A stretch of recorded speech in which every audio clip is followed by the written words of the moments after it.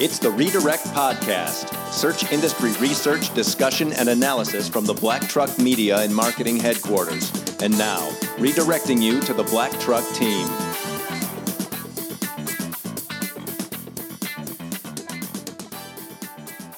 Welcome to episode 55 of the Redirect Podcast. It is Wednesday, August 29th, 2018. I'm Jason Dodge, founder of Black Truck Media and Marketing.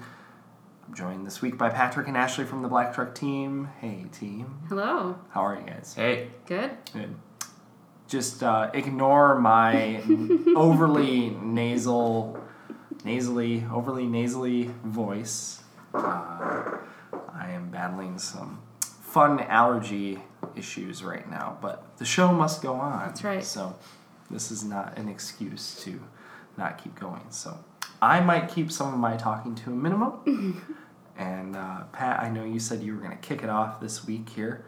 Sure. With sharing from some search insights and industry tips. So. Yeah. So I'm going to talk about UX and privacy. Okay. Ooh. So we often talk a lot about privacy, and notably around here we talk about the GDPR quite a bit, and how that was a big thing this summer, and how that was kind of all over the place. 2 weeks ago, I had a conversation here about how Google is still tracking us even though we think we've turned it off, and in fact we haven't, and how on our phones at least many of the apps work in unison together, and they take little pieces from each other to make it a more user seamless experience, and a lot of this is based on your location.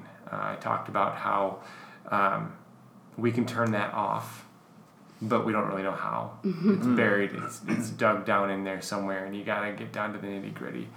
I'm a Redditor. I follow a subreddit called Data is Beautiful, and it's a pretty neat little subreddit about people that put together data and present it in a really pretty fashion. Nice. Charts, think neat charts. There was one on there this week that caught my eye, and it was it was a 10-year history of the phrase, how do I delete? And it was either Facebook, Twitter, or Instagram. Oh, and anytime that subreddit moves into the search-related world, it catches my eye, and I dug into it a little bit.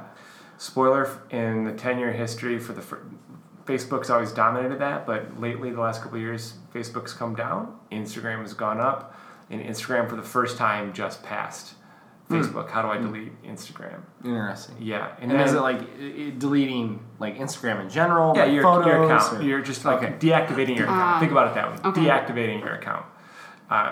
And what was interesting to me on that is how difficult it is to get down in there and do that. That's the hardest part, is getting in there and deleting your account. Thinking about that, it's anything that you do right now. Do you know how to go in and get rid of it if you want to delete it? So reading through that comment, or through the comments that are on that post, I found someone linked to a YouTube video about just this exact phenomenon, I guess you could call it. And I learned it's called dark patterns. It's a whole UX world out there of dark patterns, and there's a lot of different kinds of dark patterns. The one specifically that this is at, the video that it linked to was a quick 6-minute video. I'll provide the link for that. It showed an example, like if you wanted to delete your Amazon account, how many steps you have to go through to get to it, and then ultimately it connects you with a chat box, and you have to chat with Amazon to really verify you do in fact want to do this. So what this specific type of dark pattern is called, there's many different areas. This one's kind of neat. It's called Roach Hotel. Yeah, Q Hotel California. You can check in. But anyways, it's about easily getting in, but how difficult it is to get out. And it's fascinating. There's so much different stuff to go down on this path to the different ways you can do this with UX. And it's an area that we don't often work with here in our specific clientele, but like app builders or people out there that have websites that are more account related, that you have logins and access to different things.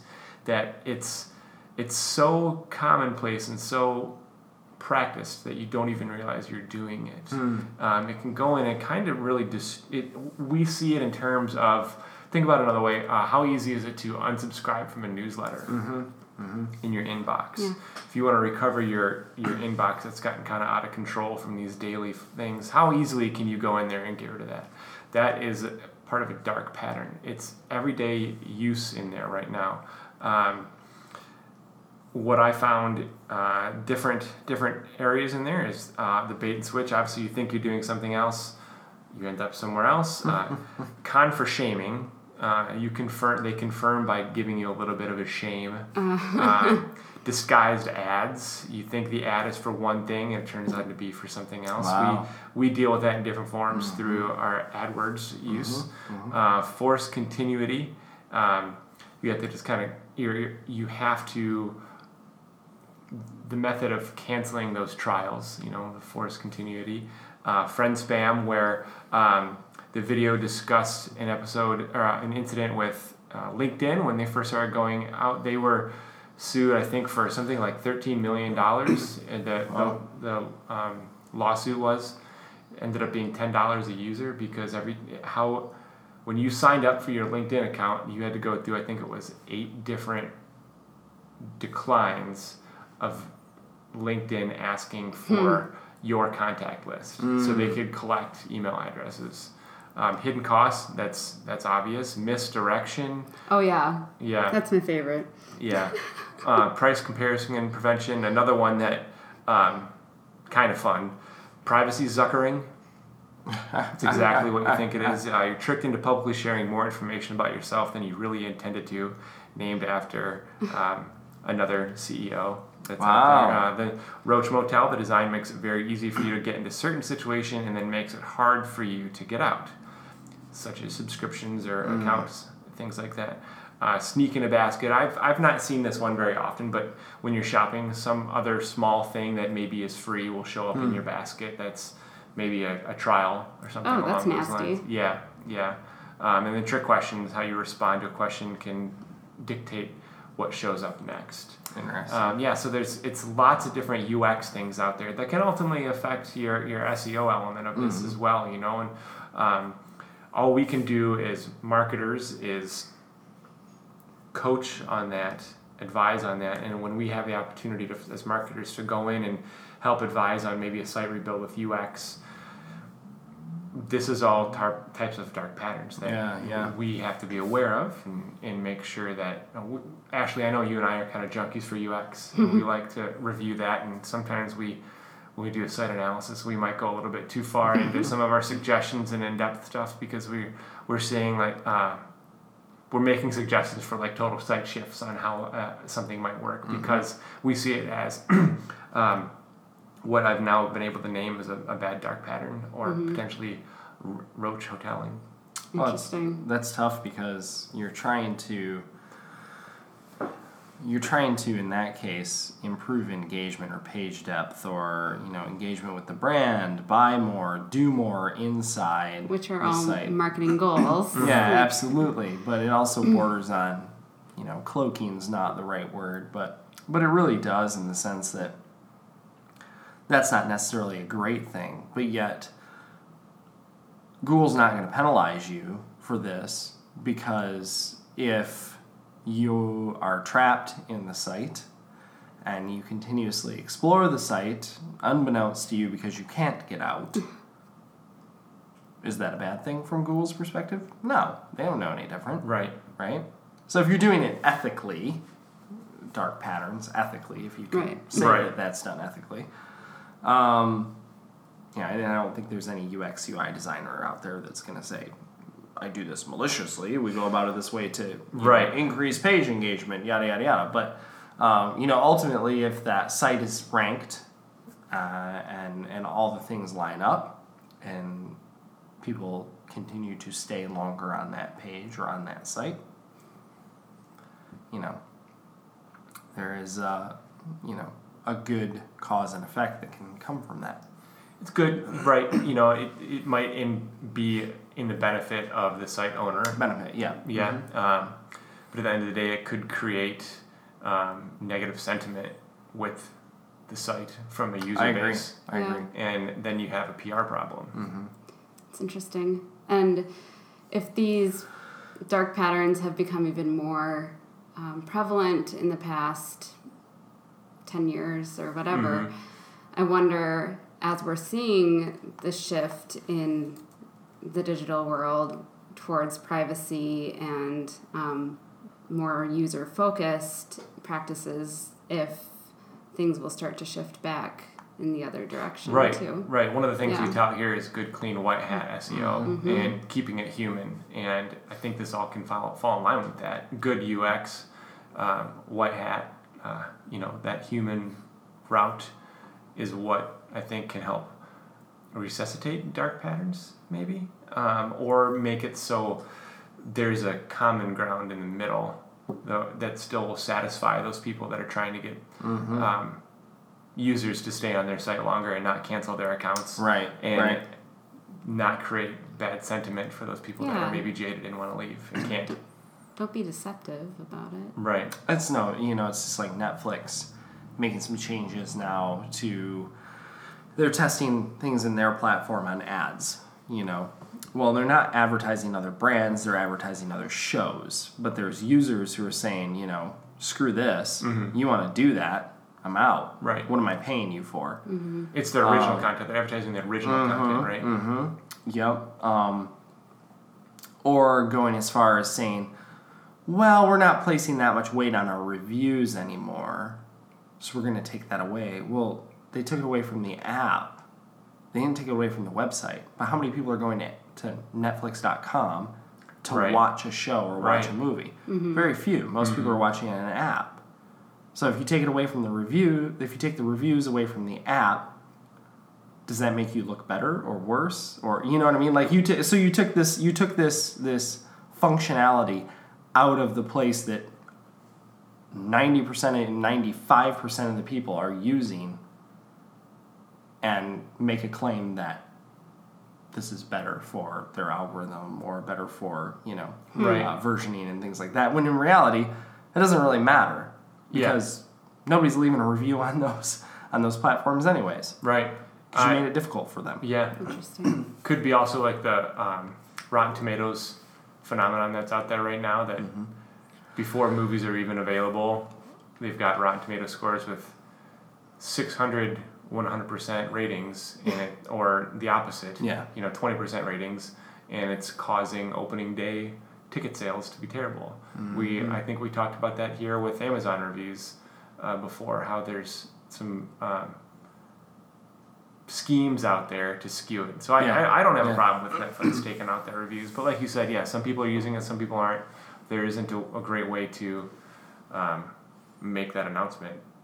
But so I think to your point, to kind of come full circle, is those things can be used for good, but then they also can come back to bite you negatively on your brand. Yeah. So what does it say? What does it communicate about your brand? So I think that's good. Yeah, interesting. I'll make sure we share the link to Pat's favorite subreddit right now. Was there? You said there was a pretty chart related to this? Or yeah, no? Okay. Yeah. Well, I mean, it's just a line chart. It's pretty because it's 3 colors. Yay, conditional formatting. All right, sweet. All right, Ashley. All right. Well, I think we've talked about this at least internally at some point. I don't believe it's been a topic on the redirect, but the issue of in featured snippets, when your information shows up, but a competitor's image might show up in the featured snippet. I know that it's come up internally a little bit here, and basically, no, it's not a fluke. What it basically means is that since Google wants to give users the best results, they might see that your information is the best result, but that your competitor's image is the best result to show with your information. So I found an article from the Sun Post that talks about this, and basically when Google does not choose the image from your featured snippet landing page or the page on your site that is generating this featured snippet in Google results, it often chooses the image that is ranking number 1 for the same query, but in Google image search. So nothing really earth-shattering here, but basically if this is happening for you, don't get mad, get better. Your image might be lacking, and if you work on improving the image, then there's a good chance you can help to get that populated in these featured snippets that you might have. So basic image optimization practices that we've discussed before, an optimized file name, using alt tags, and then Jennifer shares some good tips here as well to improve your page by including multiple relevant images, and that way Google has some options to choose from, so you're not only limited to that, maybe one image that you have associated with that page.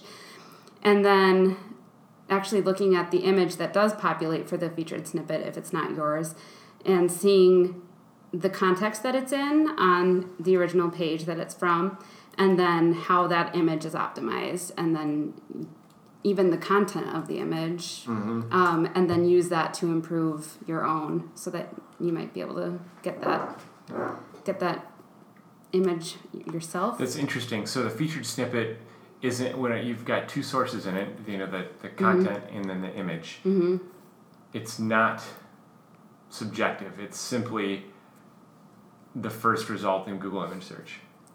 That's what you're finding. Typically. I mean, this is a direct quote from the Sun Post article. Yeah, it says it often chooses the image Often that is chooses, ranking number right. 1 for the same query, but in Google image search. Yeah, and I think Justin Briggs from Brigsby had, there was some chat in social channels that echoed the same thing. And the same thing with featured. So featured snippet, featured image, featured video, all are going to follow a similar pattern, right? Like your content has to be ranked on page 1 to begin with. Content being written words, image, video, in order to try and, secure that spot. Was there anything in there on markup on the way, like if you had multiple images within your page in that post, whatever it was there anything on markup? No, not in this specific article, but I was reading some other things on image optimization today too, and it definitely did mention using markup for those images. So that couldn't hurt at all. Interesting.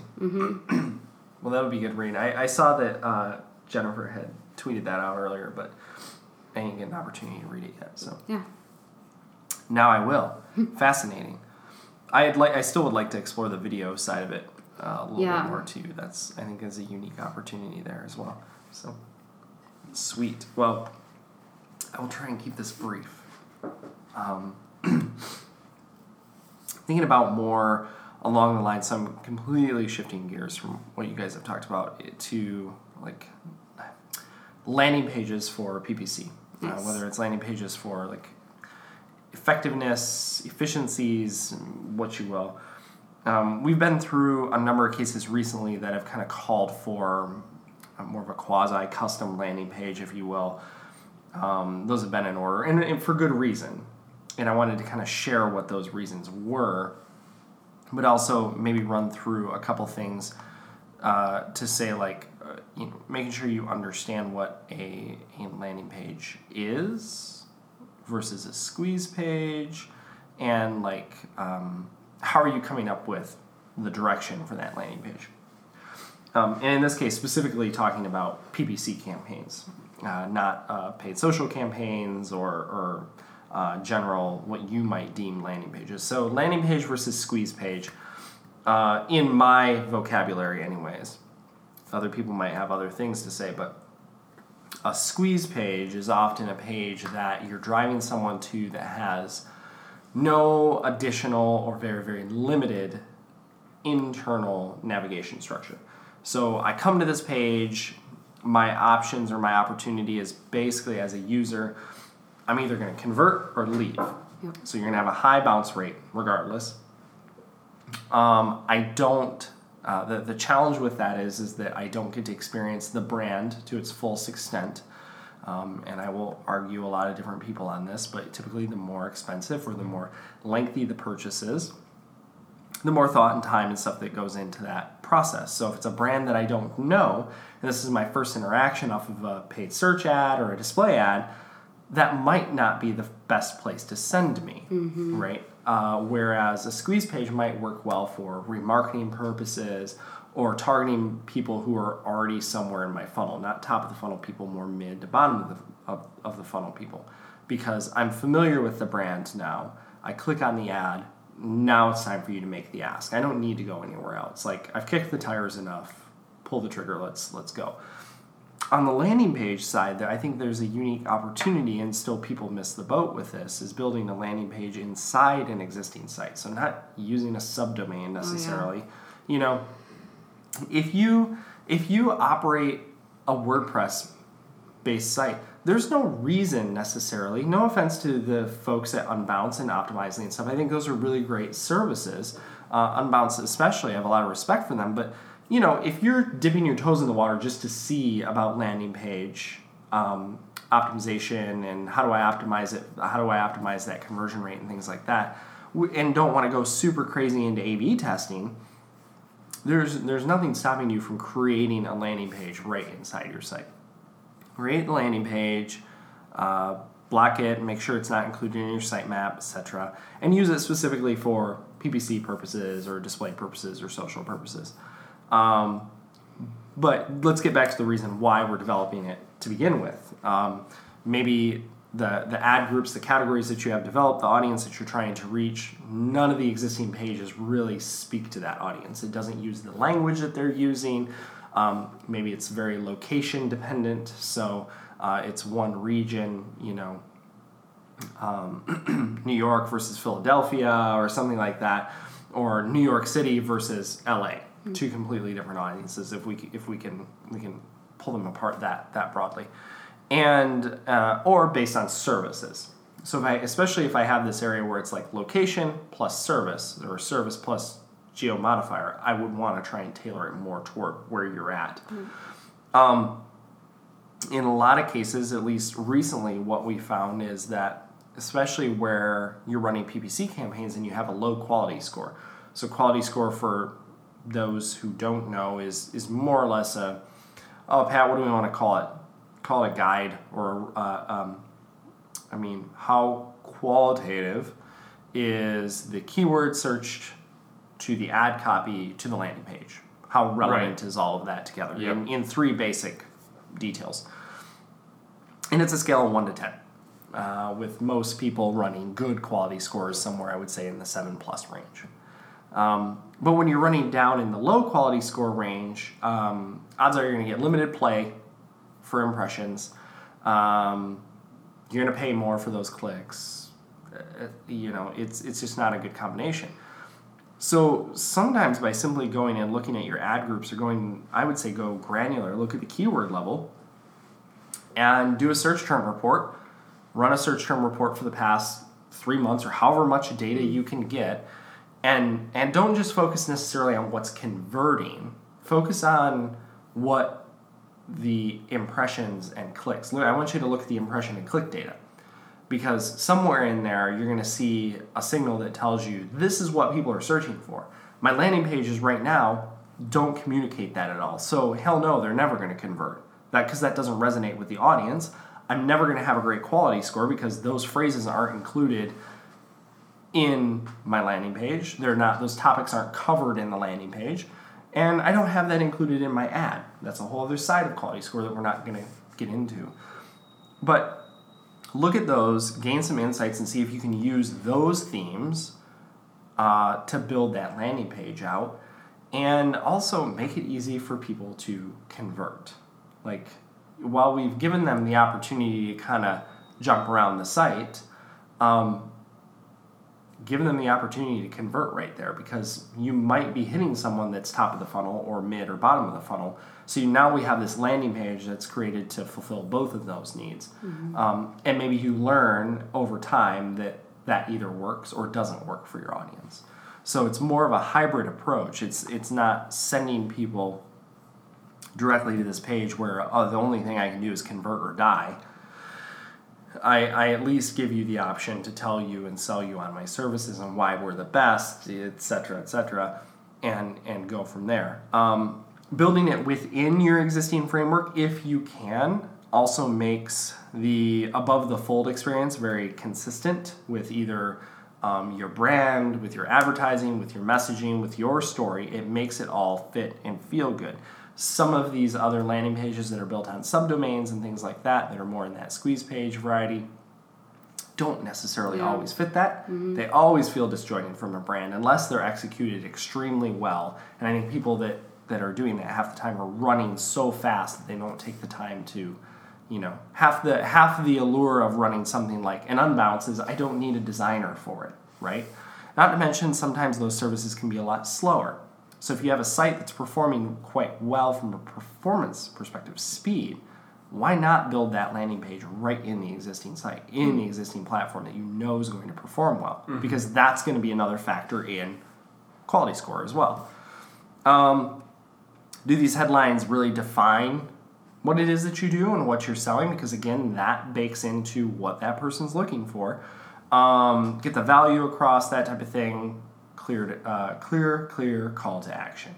Am I getting a quote? How am I expressing interest? Am I making the ask to say, is it buy now, order today, pre-order, that type of thing? What's the sense of urgency in there? So those are just some quick tips to kind of go through and keep things very focused. Yeah. So give it the squeeze page feel, if you will. Generate some demand there with your content. Be helpful, but don't make it too distracting, I guess. Yeah. So.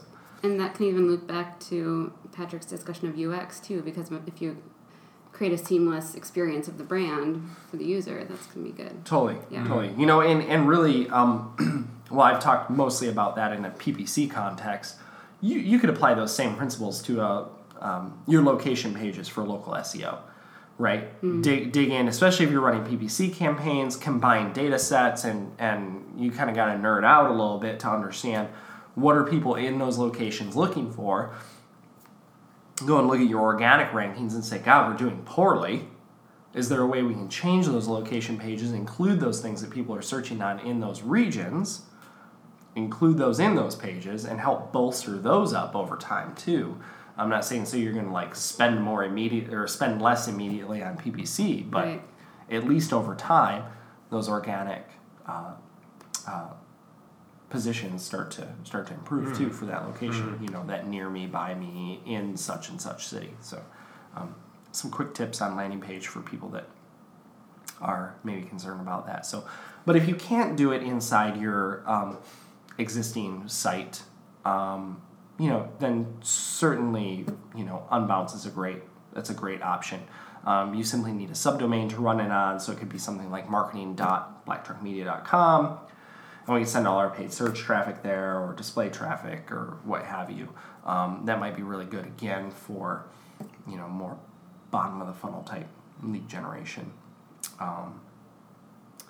But as always, I think test and try and do different things and run it for a period of time and see what happens. So, and it's not going to change overnight, too, right? I mean, we've seen these things that maybe Pat and I have worked more in depth on the PPC side that we've deployed, and you have to give it time. You've got to give it, these things aren't going to pivot in 24 hours. You've got to let it kind of marinate in there for a couple days and start to see what that data says. Especially in a refined type of product, keyword base. Yeah, refined product, keyword base, geographic area. I mean, if you're in a rural area or a rural state versus a major metro area, obviously it's not going to move as quickly, so the demand's not there. But really try and tailor it to what that demand is, and see if you can get your foot in the game there. So good, cool. All right. Well, we shared a lot of information. There's a lot of dark things going on. Very dark. So we're all going to explore Reddit now. I know John Mueller's pretty active on there now too. Maybe we'll share that. We'll share that tidbit and create some. What was the acronym? PBNs. Private blog networks. Nothing spammy about that at all. If you want to, go Google that, or we'll share the link and what not to do. So, thankfully, Reddit tries to stay a little bit more red hat. There's some black hat people in there, but nonetheless, I'm not looking at Patrick. He's not a black hat guy. No, definitely not. It's good to keep tabs on that though too. So. All right, cool. A lot of information. If you're more curious, though, totally about what Patrick was talking about, geolocation, how when you tell Google no on your mobile device, it's not 100% off. Right. There's a lot of really good information that was shared in episode 54, so jump back and listen to that. It's pretty quick episode, and we'll detail that out. So cool. Awesome. Thanks, everybody, for contributing, and thanks for everyone listening. Until next time, good luck.